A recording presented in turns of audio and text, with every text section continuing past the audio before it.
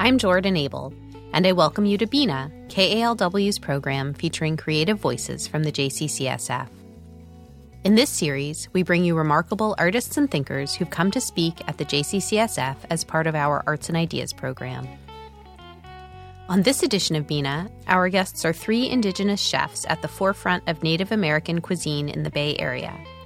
Crystal Wapapa of Wapapa's Kitchen, and Vincent Medina and Louis Trevino of Mak'amham and Cafe Ohlone in Berkeley. They're joined in conversation by Joshua Hoyt from the Feast of Nations program at the American Indian Child Resource Center. Then, at the end of the hour, we feature a reading by novelist Tommy Orange, whose debut novel, There, explores what it means to be an urban Indian. And now, join Thuy Tran on stage at the JCCSF as she introduces our guests. Some of us came here as refugees and immigrants and have spent our lives seeking and creating spaces of inclusion and belonging. Some of us have ancestors who've been here for thousands of years, yet are still fighting for visibility and recognition.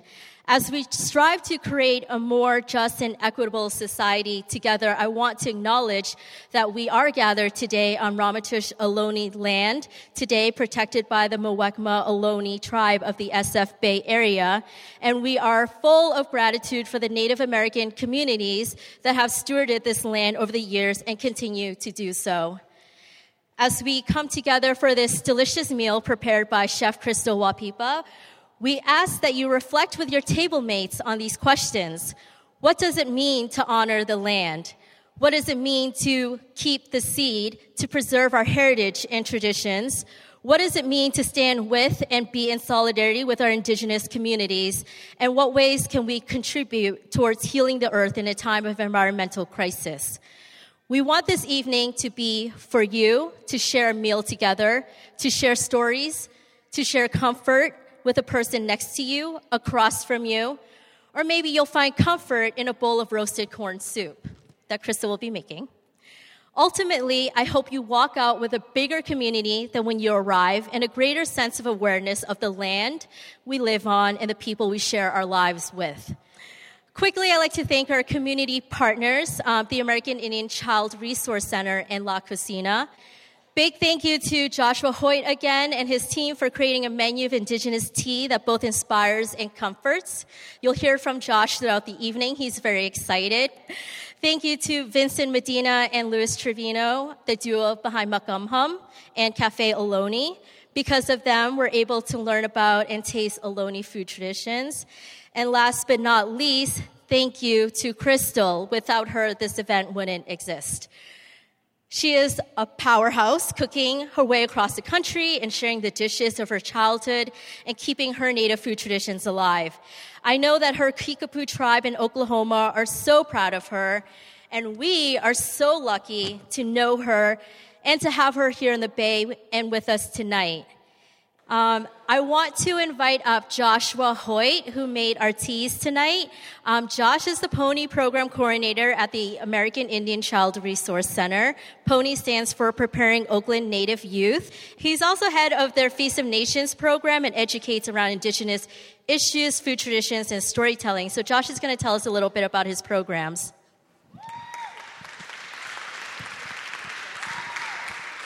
Hi, thank you.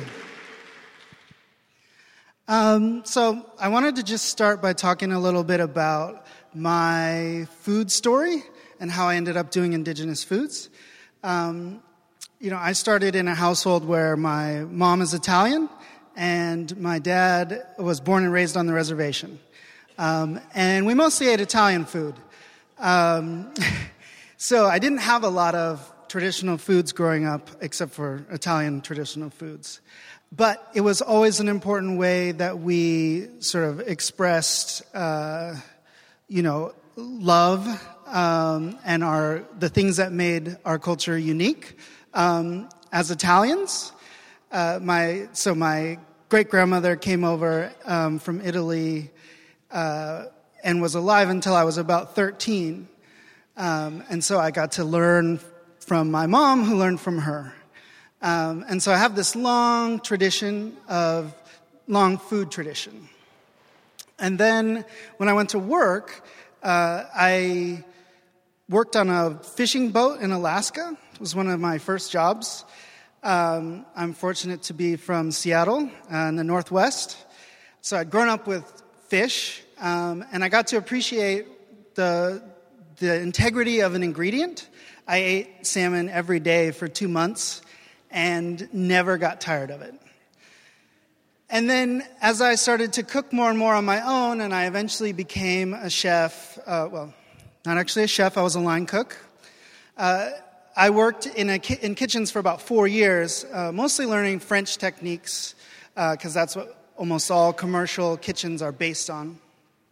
And I got this really intense interest in the way that culture and food overlap. And I got really interested in Thai food, actually. And it showed me that these specific ingredients that you use are really what make the food. I know that sounds obvious, but I remember trying to make a Thai soup, and I used ginger. And in fact, ginger is not what you wanted to use. You wanted to use galangal, I think that's how you say it, which is a different kind of ginger, and it totally changes how the food tastes. So I was cooking in kitchens, and eventually I didn't want to stay up all night on the weekends. I wanted to have a real life, and I wanted to make more than $12 an hour. So I went back to school, but I always missed cooking, and I had all these lifelong of experiences with cooking. And then I went to the American Indian Child Resource Center, and they happened to have this program where you teach youth how to cook, but you also teach them how to cook with indigenous ingredients. And I started to dive into indigenous ingredients. Prior to that, I knew very little. I knew that my family cooked, bison, but that wasn't widely available.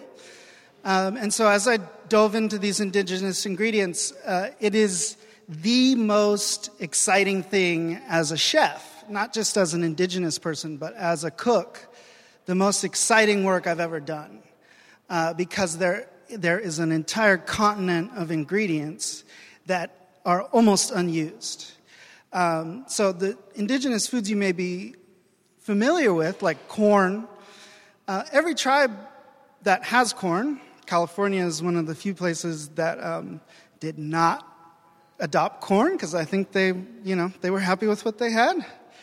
My tribe grew corn, and every tribe has its own kind of corn. So you'll see these little things, I think I saw them earlier, called Indian corn. We use it as a decoration around this time of year, but it's actually made up usually of multiple different varieties of corn from different tribes. And each corn has its own purpose. So there's corn that is specifically for popping, which I found on sale at Whole Foods today, without any mention that that's what kind of corn it was. But so these things exist.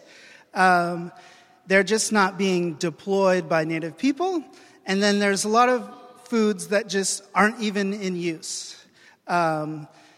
So I get to do this incredibly exciting work where I work with youth and we explore these ingredients, from our tribes. We learn how to cook together, and we get to, reconnect to all the different things that food meant to different tribes. So that's been an amazing experience. And part of the thing that we are learning is that you have to recreate not just, you can't just take a little bit of food, you have to recreate an entire food system. And so that's taking a lot of work. And so our initiative for that is we have a garden, and it's fairly small. And what we do is we grow seeds, essentially. It's a seed garden where we use different types of indigenous plants, but we have different types of beans, different types of corn. We grow ceremonial foods and different items like tobacco. And our hope is what we're working on. It's called Sovereign Seeds and Starts. And we are trying to spread these plants to other tribes. So a lot of tribes are interested in sort of recapturing some of their traditional foods and plants. Other indigenous people, and eventually, I think these foods will make their way into restaurants and the food scene, as lots of things, ultimately do, because they're beautiful and delicious. So yeah, those are our two programs, and we're trying to build each one and sort of rejuvenate this entire food system that has been sort of left in many ways dormant, because there definitely is a renaissance happening all over the country, particularly around food. So thank you very much.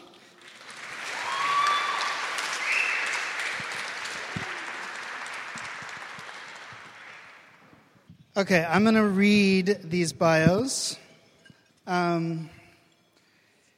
Okay, Chef Crystal Wapapa hails from the Kickapoo tribe in Oklahoma. Her family relocated to Oakland in the 1950s, where she was born and raised. Chef Crystal's food reflects her Kickapoo heritage and Oakland upbringing amongst the urban Native American community. Having learned traditional recipes in her grandmother's kitchen, she sees food as a source of cultural preservation and community connection.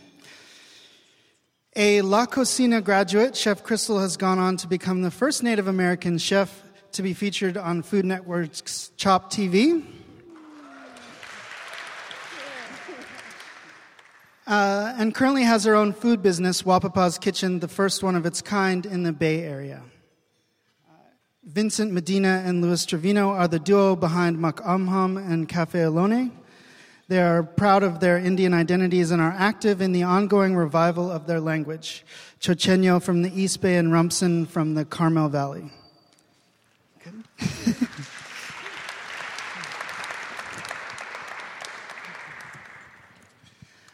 So just to start, I was wondering how you ended up doing indigenous food and maybe sort of the significance of indigenous food. And I'll start with you. Hi, everyone. Thank you for coming and listening about indigenous foods and tasting and learning and the knowledge of it. Sometimes the word, how did you start to do it? It's just something that came natural to me as a young child. How I grew up here in the Bay Area with the Native community, and always seen as a young child and with my grandparents eating Native foods, and always wondering when we passed Berkeley why there was no Native American restaurant. And so that bothered me, probably at a really young age, probably around 7. I was raised into the American Indian movement here in the Bay, and we went to Alcatraz. We did different conferences, and as me being a young child, we always have these beautiful foods, and I always wondered, hey, we're in Berkeley, and even as a young child, and even in San Francisco, I always wondered why there was no Native foods. Only at home, or if we went back to our home, or either we have an event, powwow, celebration, and I always wondered. So it came to me as a young child about being an indigenous chef. How can I go about it? But there's always a right time and a right place for everything. So I end up embracing the kitchen with my grandmother, embracing how food was harvested, how we did it, what the meaning was, and I always had questions. And so when you ask, how did I become indigenous chef? I say it chose me. Actually, can you tell us about what we ate? Sure. Today, you guys ate. We started off with bison meatballs with blueberries, and we started off with the corn fritters, which is a hand-harvest wild rice. And so I love berries, if you couldn't tell, in all the dishes. And when it comes down to the bison meatballs, I love bison. And when it comes with berries, I like incorporating berries into my food because it says a lot about indigenous foods, about how we harvest it, how we use it, and what it's used for. So today, what you guys are eating is one of the harvest sweet dried corn soup with the pumpkins. And I chose to use an Angus beef. Ceremonially and traditionally, we use venison. And so I just thought I'd add my own little twist on it, which is the Angus beef into it. Thank you. Okay, let's go back to the question that I started with. Well, when I was growing up as a young person, I grew up in my homeland in the East Bay, where all of my family has always lived. And there's never been a generation of my family that's ever lived away from that place. And we've been able to persist there and thrive there, even in spite of a lot of the hardships our people have faced in the past with colonization and suppression. However, colonization did impact us in a big way, where our food traditions, our language, pretty much every specific part of our culture was actively suppressed and attempted to be squelched so that our people would become more Western, assimilated, and eventually become more Western-oriented. And that never worked. Our people never gave up those ways, and they found every way possible to keep our traditions alive. Our language, our stories, our food traditions, all those things were kept alive, but when it was difficult for our people to keep those things alive because of how violent things were in California, it was legal for a time here in California to kill our people, where the state government would issue bounties for the number of scalps of Indian people here in California. And because of the suppression and the multiple waves of suppression, starting with the missions here in California, then the Mexican period, then the gold rush, and then the fact that our people weren't even allowed to vote until the 1920s, and then not even practice our religion freely until the 1970s, what we say is that a lot of those specific traditions, they went to sleep. We never say that they went away because they were preserved. Our ancestors had foresight, and what they did was they left what they could when they saw that these ways could be possibly extinguished. That when we were down to just the last few speakers of our languages, the last few people who held on to a lot of the specific knowledge, what happened was our people recorded it. In the 1920s and 30s in Sunol, about 50 miles east of here, that's where my great-grandma was born, there was a linguist from Washington, D.C. who came in and recorded our old-timers in the 1920s and 30s from our area as well as Lewis's area in Carmel. And these people shared language. They told as much as they could. They shared thousands of pages about our food traditions, about our language, our religion, our values, our stories. We could even hear their voices on old wax cylinder recordings. And they talked a lot about our hopes for our people in the future, too. And we know that our people weren't just sitting down recording this for no reason. They were recording this so that when it was safer, our people would be allowed to revive and reawaken these traditions, and then they could just become a part of our lives again. Now, beyond those old records, our people also continued as much as we could. And my great-grandmother, Mary Archuleta, she would gather our traditional foods. She would speak our language when she was young. And she carried on as much as she could and then passed that down. So we have a living oral tradition as well as this written tradition. And both Lewis and myself have spent extensive time for my culture. We've revived our language as well as in Lewis's area. And my whole adult life has been spent working with those old documents. And when I started to work with those documents, originally it was because I wanted to learn my language. I wanted to learn how to speak my language and do this with my family.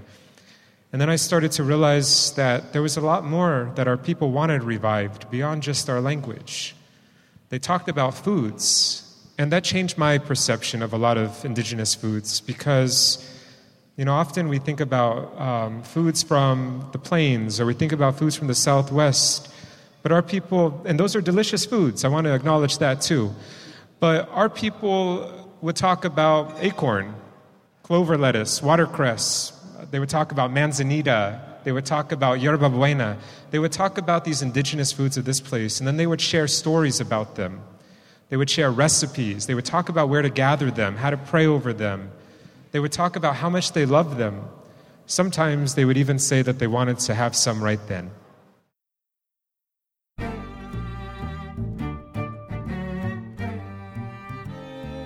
You're listening to Crystal Wapapa of Wapapa's Kitchen and Vincent Medina and Louis Trevino of Mak'amham and Cafe Aloni.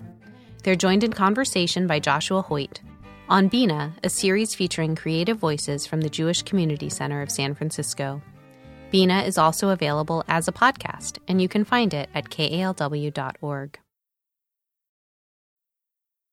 And then you see our people today who are still thriving, because there's thousands of Aloni people today. There's about 800 people in my tribe, and in the entire Aloni community, there's probably about 5,000 of us. But when you see the people alive today in our tribe, you want to make that thing better for them. You want to repair what was taken from us so that it's easier for the next generation. But then it's also so that our ancestors, that their sacrifices were never in vain, that we could acknowledge the sacrifices that they made for us and continue on with the work that they did to make sure that this lives. We can't be on the fence. We have to choose a side with it all. And we know what side we're on. We're on our side, our Aloni side. So we want to make sure that with these food traditions, that they go back to our people. Because it can be isolating when you don't see your culture represented at home. When you're in your place, but you don't see very many reminders of your existence. And I know growing up, I wondered, what did these old foods taste like? And I would see, because I grew up in the East Bay, in an urban area where all my friends would go to different restaurants from their cultures, and they would ask us to come, and you could see the pride that they had when they would go and share the food from their families. And then when you would go to those restaurants, you would see how culture was expressed. You would see art, you would see aesthetics, you would see how much pride people had in their food. And I always wondered, why don't we have this for us? But we know the answer why, and it was because of how hard colonization hit us. But we also know that there's a way to fix it as well. And that way of fixing it is by very legitimately listening to what our elders tell us with full hearts, and by making sure that we read all of those records that our ancestors left us and revive this in the fullest way possible that touches the most people in our tribe as we can. And that's what we're seeing right now. So, in my family, there's one woman around who remembers hearing our language when she was a young girl. She also remembers that same generation eating these old foods, our Aloni foods. And all of that stopped when her grandparents' generation started to pass away, when she was about 6 years old. And she saw those people make that choice, that those things, as my grandmother says, should be put away for a time so that we could make it to now. Those people who put those things away, they were afraid. It was an existential fear that they had. And they made hard choices. But we know that they loved these things because they still made time for one another. And they would get together and they would spend 2 weeks or more at a time just together, having these foods and sharing things privately with one another. And so Gloria is her name, the woman who is there. And she felt that loss. She witnessed that loss. And she's 87, and she now sees these things coming back again. And we do this together, and we do this because of that documentation that was left by our elders from before, and because of the memories of people in our families like Gloria. And when those people get to come to our home, when Gloria comes to our home, when my grandmother comes to our home, and we can make these foods for them, and they can remember seeing the plants that we've gathered, that we're using in our foods, they remember them. And it brings back memories from early childhood, happy memories of grandparents and great-grandparents and great-great-grandparents. And that's why we do this work. It's so that we can repair that loss and so that we can feed those old people from before by feeding our people today. Thank you.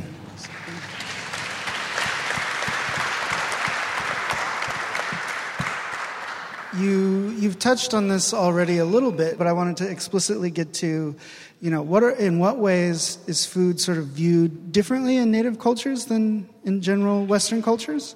And how does that connect to the other aspects of culture and cultural revival? How the food touches base, just with, like, for me, from my experience, just reviving it. And just like what Vincent said, our foods has been asleep. And we want to revive it. And so it takes our generation to revive it. Our generation to teach these young ones and to learn from our ancestors, just like I learned from my great-grandmother to my grandmother, and I pass it on. So how we keep it, to me, I'm like, I'm on a revival. There's a revival. I'm reviving indigenous foods, not just with the non-natives, but also in my community, also in my tribe, my children. Things that we haven't shared with each other in a long, long time.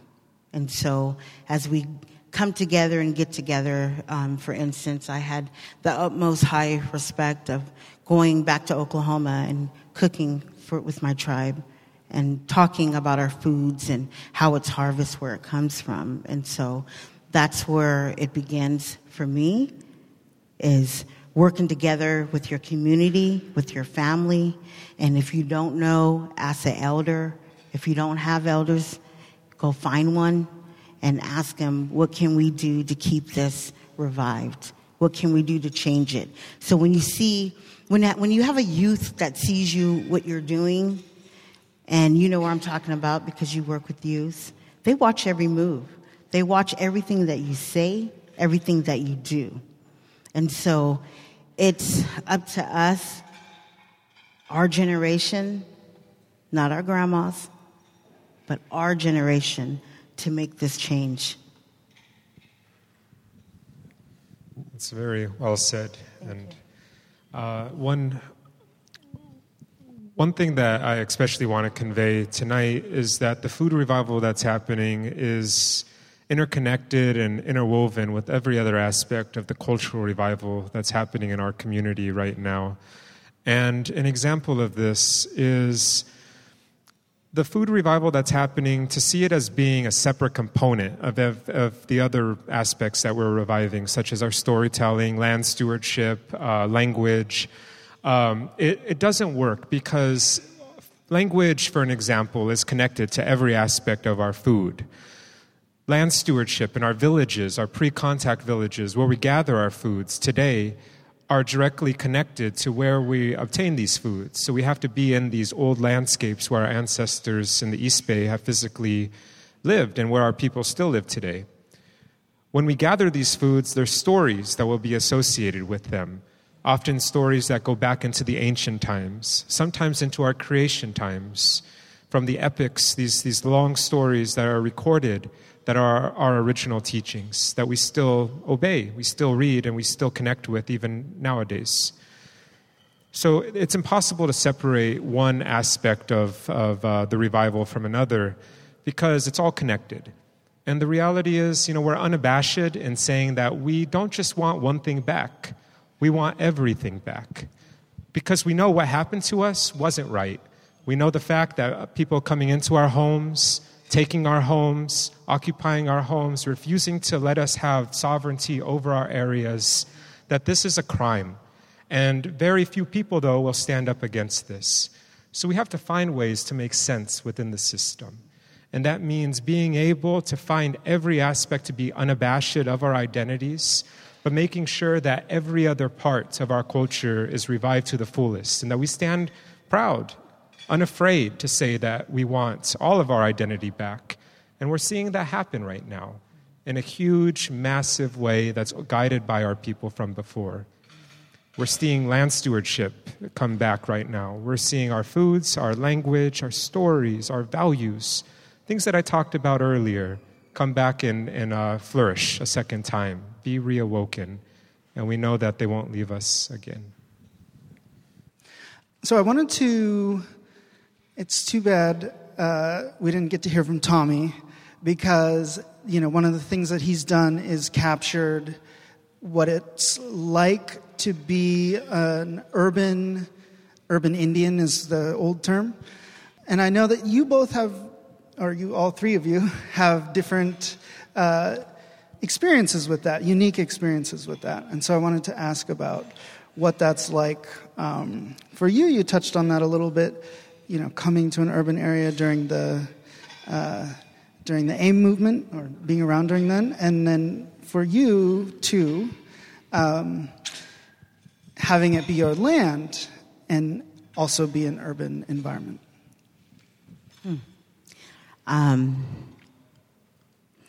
I grew up very different. I grew up very, very different. And what I mean by that, and I say it in a humble way, I grew up having a family full of activists. Growing up in a family with activists and knowing what's right, knowing what's wrong, and growing up here in the Bay Area and at a young age knowing what is wrong, just about, taking away your food and having somebody else have control of your food, it's totally wrong. So me growing up in an urban area and wanting to be a native chef was very hard. I'm not going to sugarcoat it. It still is hard. It's hard. What I mean by hard, it's most beautiful and hard and the most soul-searching and the most discovering all at once as being an indigenous chef, of knowing what your people has been through, what your people has embraced and what they ate, where the food comes from.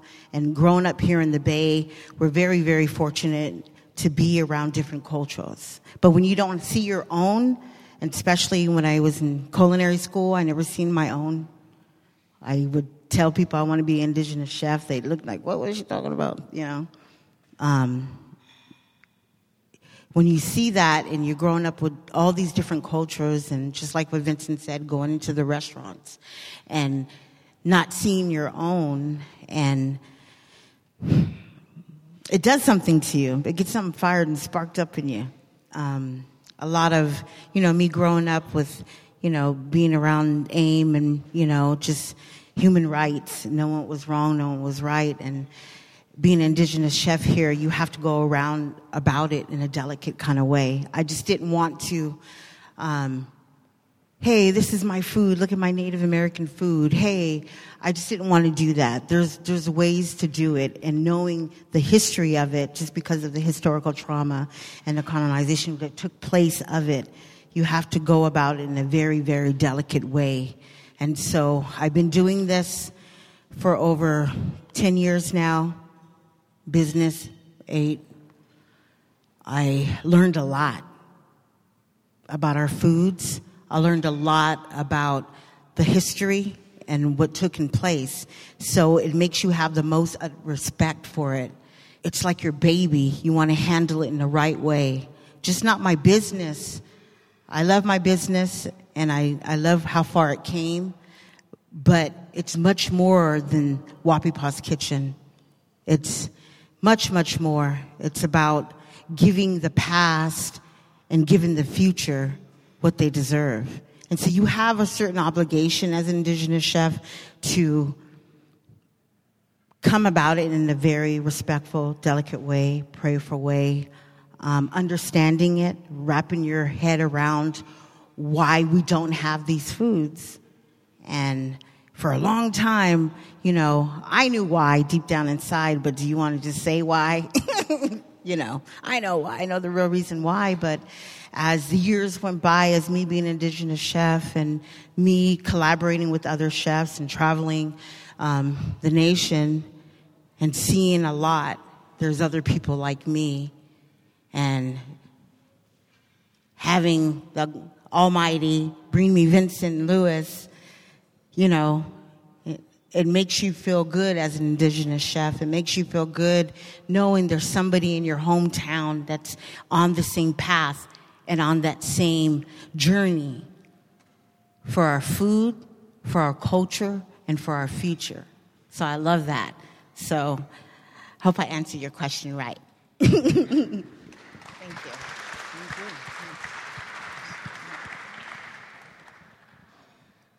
As I mentioned earlier, we are an urban tribe. Our tribe has 800 people. We're here in the Bay Area, specifically in the East Bay.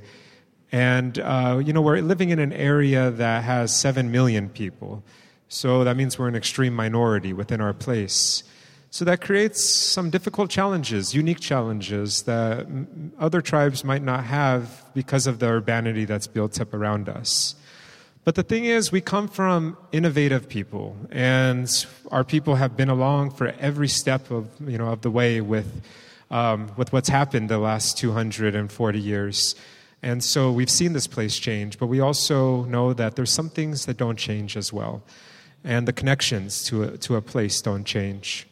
We have a modern phrase in our Chochenyo language, which is makwarep hasha irek amakwarep isha netuhi aye.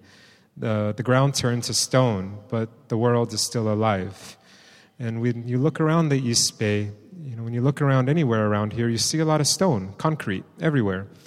But underneath that layer of concrete, it's still land, it's still living. There's no question about that. Those connections are still there. And those old villages that go back to the ancient times, those are all still right in our homeland as well, where we all still live. And so one of the things that I imagine a lot, because I was shaped by my family, by my culture, but I also grew up in an urban area. And there's challenges that are there, of course. Having our villages constantly desecrated as a result of developments, having our ancestors' burial areas and our shell mounds constantly under threats, having few places to gather because all of our areas where we gather are always being developed. Those are real challenges that we have. Many more as well as a result of urbanization. But in spite of that, the survival of our people, the continuity of our people, and the fact that we're also, in many ways, we're raised in these urban areas, it makes us think of different possibilities of what might be possible in the future. And no matter what, we're never going to leave our places. There's no question about that.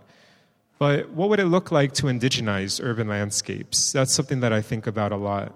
To Ohlone-ize these areas that are very, very, very Western. To decolonize. What does that look like in practicality? And beyond having Cafe Ohlone and our tribe have a stronger presence around our land, we'd like to see bigger things happen as well. Freeway signs that have our native place names instead of the Western names that were imposed. Roundhouses in the hills, more than churches, our traditional religious structures. Being able to hear people walk down the street speaking Chochenyo or seeing acorn soup more common than coffee shops. These are dreams that we have one day. But in places, little by little, these things can actually develop. And what we're seeing right now with Cafe Ohlone and with this movement to be able to create new things, it means that as long as we value and we understand the rules of what our ancestors left for us to carry on, that also allows us to have a lot of new room for creativity as well. Because we're a living culture. We're going to be here tomorrow. So that also means that we have to have sometimes what we call ingenuity, right? Which is thinking outside the box and making sure that we're being smart about what we want in the future while keeping our traditional values intact. And we're seeing this happen right now, whether that be hashtags in Chochenyo language, whether that be people creating new words to fit the needs that we have for modern objects around us, whether that be creating new recipes that are based on our traditional recipes, using those traditional ingredients with creating new things. It means that we're going to have a place in the future as well, while still valuing those traditional ways. And this is how our culture will continue, carrying on in the footsteps of our people from before.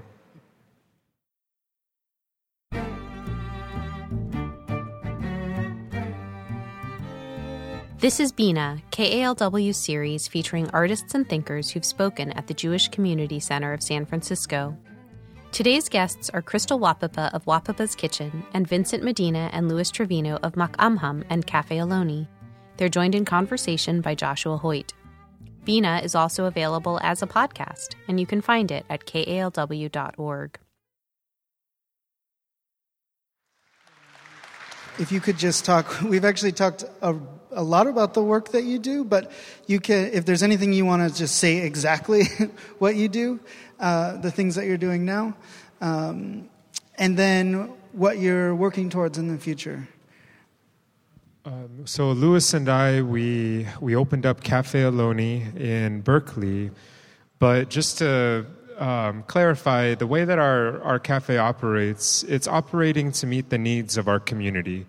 And what that means is that we have a lot of work to do, the both of us do, in order to stand up for our people, to work with our tribe in collaborative ways, but also make sure that we're tending to our fire, making sure that our people are always getting what they need from us. And it's work that we take very seriously because these are our families and people that we want to see thrive. And so I serve on the tribal council for the Muwekma Ohlone tribe, and Louis is very active in the protection of his sacred sites in Monterey, and as well as, I don't want to tell everything you're doing because that's but Louis is doing great things. And because we have to do a lot of other work, that means that our cafe is set up. We're currently, until we have finalized hours when we're able to train people from within our tribe to run the place on a daily basis. And we have a space that's in Berkeley where we changed it to look like you're walking into one of our old village areas, where the place is covered in locally gathered bay laurel and tule and cattails and Ohlone art and basketry and our raw ingredients that we collect with our people, like the natural salts and the yerba buena and mugworts and lots of abalone, lots of beautiful things that are reflective of our aesthetics, so that when Ohlone people walk in there, or anybody walks in there, they immediately feel that this is an Ohlone place that's being entered. And we have a series of tastings that are seasonal, that are available at the time. So right now, for an example, it's acorn season. So we're incorporating a lot of acorn into our menu, as well as hazelnuts. When it's springtime, we have a lot of the bitter greens like clovers. When it's summer, we're going to have a lot of those juicy berries that come in, like native blackberries and wild strawberries, and smoked meats that get smoked there every single day. The menus are in Chochenyo language, and it's just an expression of our culture that we're very proud of.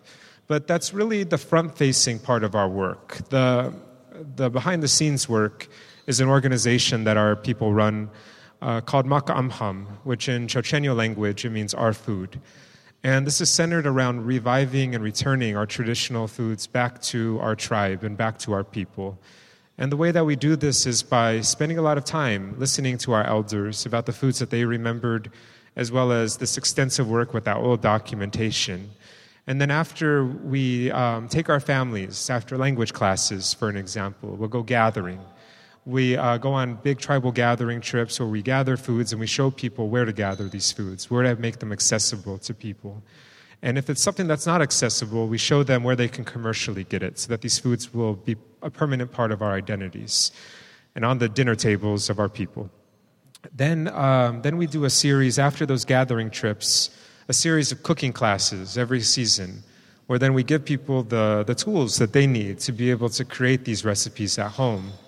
And then after that, we have a series of formal dinners for our people, where we create an elegant meal, where our people can come in, sit down, and be treated as respectfully as they can.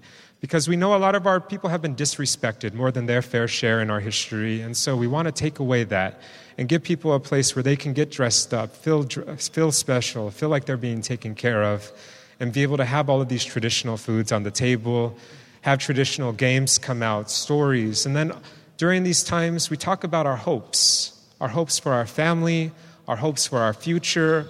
What is our identity going to look like in the future? Building these things up together, but making sure that our people all have a voice at the table to be able to convey that message so that we're working together. And we also want to acknowledge that this work is collaborative work. It's led by our elders and guided by our ancestors, and that's the truth. And every member of our community is a part of this work. Everybody who is a member of our tribe, we say that Cafe Aloni is for them, because this is something that's being touched on by many people, and we're proud of that, and we're proud to stand with our community. And we're together in this every step of the way, so all the same goes. Teamwork. We're going to move to audience questions. All right, first question. I was hoping you could all say a little bit more about how you source your ingredients. It's such a big part of your work as chefs and as restaurateurs. Are you sourcing from indigenous farmers and ranchers? What is that part of your work like? Where are you getting your foods? And can you speak a little bit to the growing, burgeoning movement of native ranchers and farmers? I'm glad you asked that. The dinner that you had today is sourced by other indigenous business, farmers, ranchers, and also with the blue corn from Colorado, New Mexico.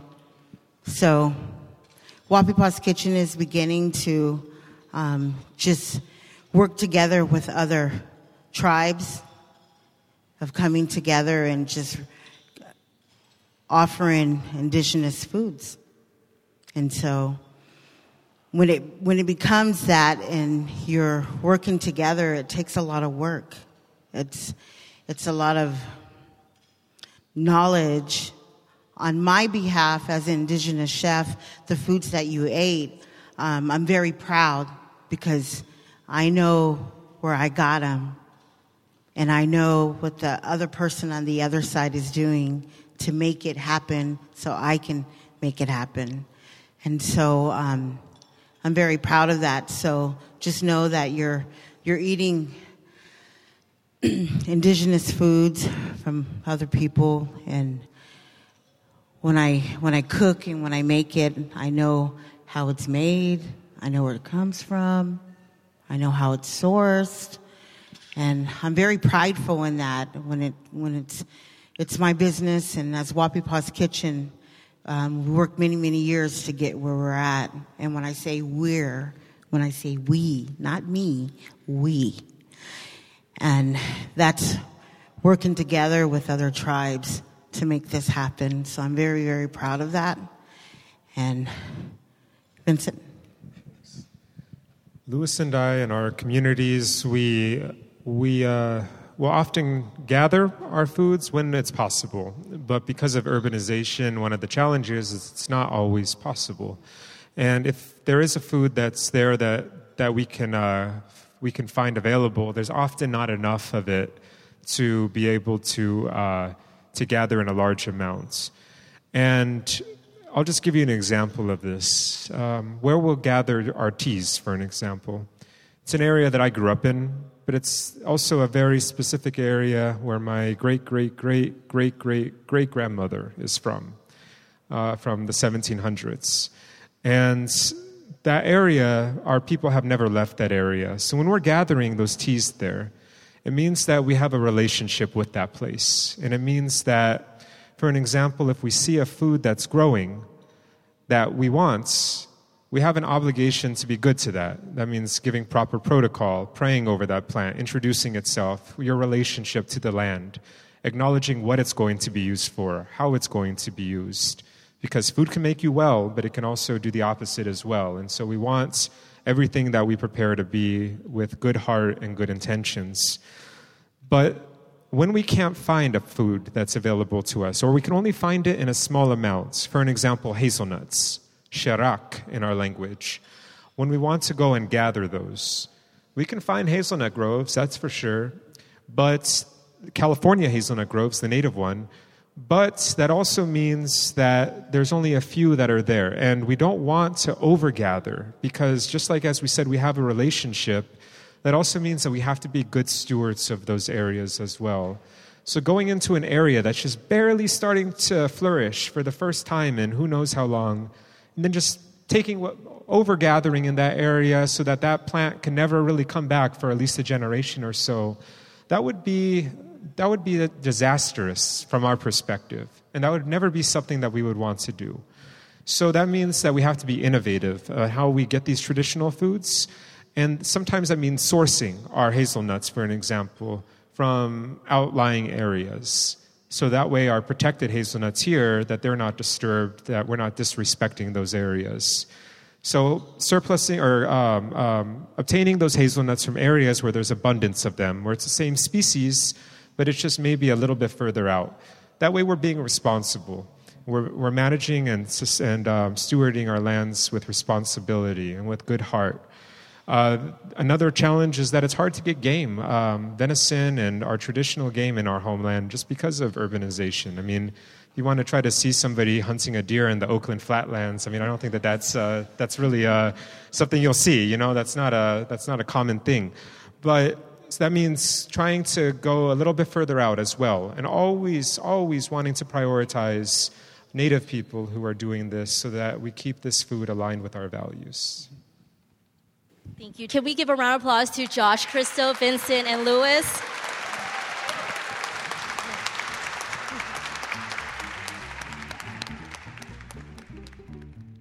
You've been listening to Crystal Wapapa of Wapapa's Kitchen and Vincent Medina and Louis Trevino of Makamham and Cafe Aloni.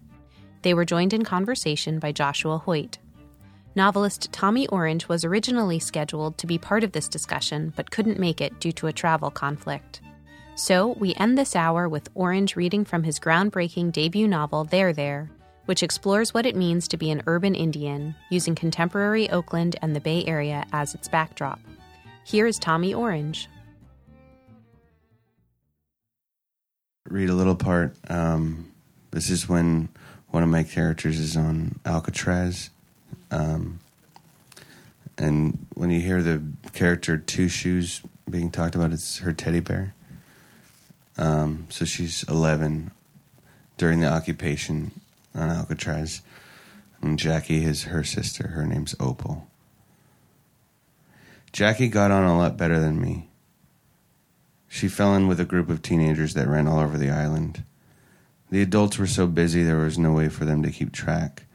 I hung by my mom's side. We went around talking to people, attending official meetings where everyone tried to agree on what to do, what to ask for, what our demands would be. The more important-seeming Indians tended to get mad more easily. These were the men. And the women weren't listened to as much as our mom would have liked. Those first days went by like weeks. It felt like we were going to stay out there for good, get the feds to build us a school and medical facility and cultural center. At some point, though, my mom told me to go out and see what Jackie was up to. I didn't want to go out there alone, but eventually I got bored enough and went out to see what I could find. I took Two Shoes with me. I know I'm too old to have him. I'm almost 12. But I took him anyway. I went down to the other side of the lighthouse where it seemed like you weren't supposed to go. I found them by the shore closest to the Golden Gate. They were all over the rocks, pointing at each other and laughing in that wild, cruel way teenagers have about them. I told Two Shoes it probably wasn't such a good idea and that we should just go back. Sister, you don't have to worry. All these people, even these young ones over here, they're all our relatives, so don't be scared. Plus, if anyone comes after you, I'll jump down and bite their ankles. They would never expect that. I'll use my sacred bear medicine on them. It'll put them to sleep. It'll be like instantaneous hibernation. That's what I'll do, sister, so don't worry. Creator made me strong to protect you, Two Shoes said. I told Two Shoes to stop talking like an Indian. I don't know what you mean by talking like an Indian, he said. You're not an Indian, T.S., you're a teddy bear. You know, we're not so different. Both of us got our names from pig brain men. Pig brain? Men with pigs for brains. Oh, meaning Columbus called you Indians. For us, it was Teddy Roosevelt's fault. How? He was hunting bear one time. but then found this real scraggly old hungry bear, and he refused to shoot it. Then in the newspapers, there was a comic about that hunting story that made it seem like Mr. Roosevelt was merciful, a real nature lover, that kind of thing. Then they made the little stuffed bear and named it Teddy's Bear. Teddy's Bear became Teddy Bear. What they didn't say was that he slit that old bear's throat. It's that kind of mercy that I want you to know about. And how do you know about any of this? You got to know about the history of your people, how you got to be here. That's all based on what people done to get you here. Us bears, you Indians, we've been through a lot. They tried to kill us. But when you hear them tell it, they make history seem like one big heroic adventure across an empty forest. There were bears and Indians all over the place, sister. They slit all our throats. Why do I feel like Mom told us all this already? I said. Roosevelt said I don't go so far as to think that the only good Indians are dead Indians, but I believe 9 out of every 10 are, and I shouldn't like to inquire too closely into the case of the 10th. Damn, T.S., that's messed up. I only heard the one about the big stick. That big stick is the lie about mercy. Speak softly and carry a big stick. That's what he said about foreign policy. That's what they used on us, bears and Indians both. Foreigners on our own land. And with their big sticks, they marched us so far west we almost disappeared. Then Two Shoes went quiet. That's the way it was with him. He either had something to say or he didn't. I could tell by what kind of shine I saw on the black of his eyes which one it was. I put Two Shoes behind some rocks and headed down to find my sister. Thank you.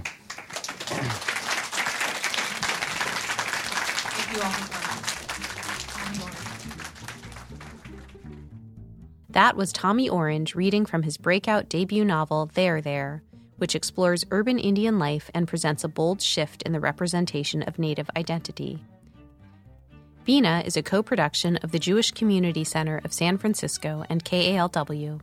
For more information about programs at the JCCSF, you can visit jccsf.org. Today's guests were Crystal Wapapa of Wapapa's Kitchen and Vincent Medina and Louis Trevino of Makamham and Cafe Aloni in Berkeley.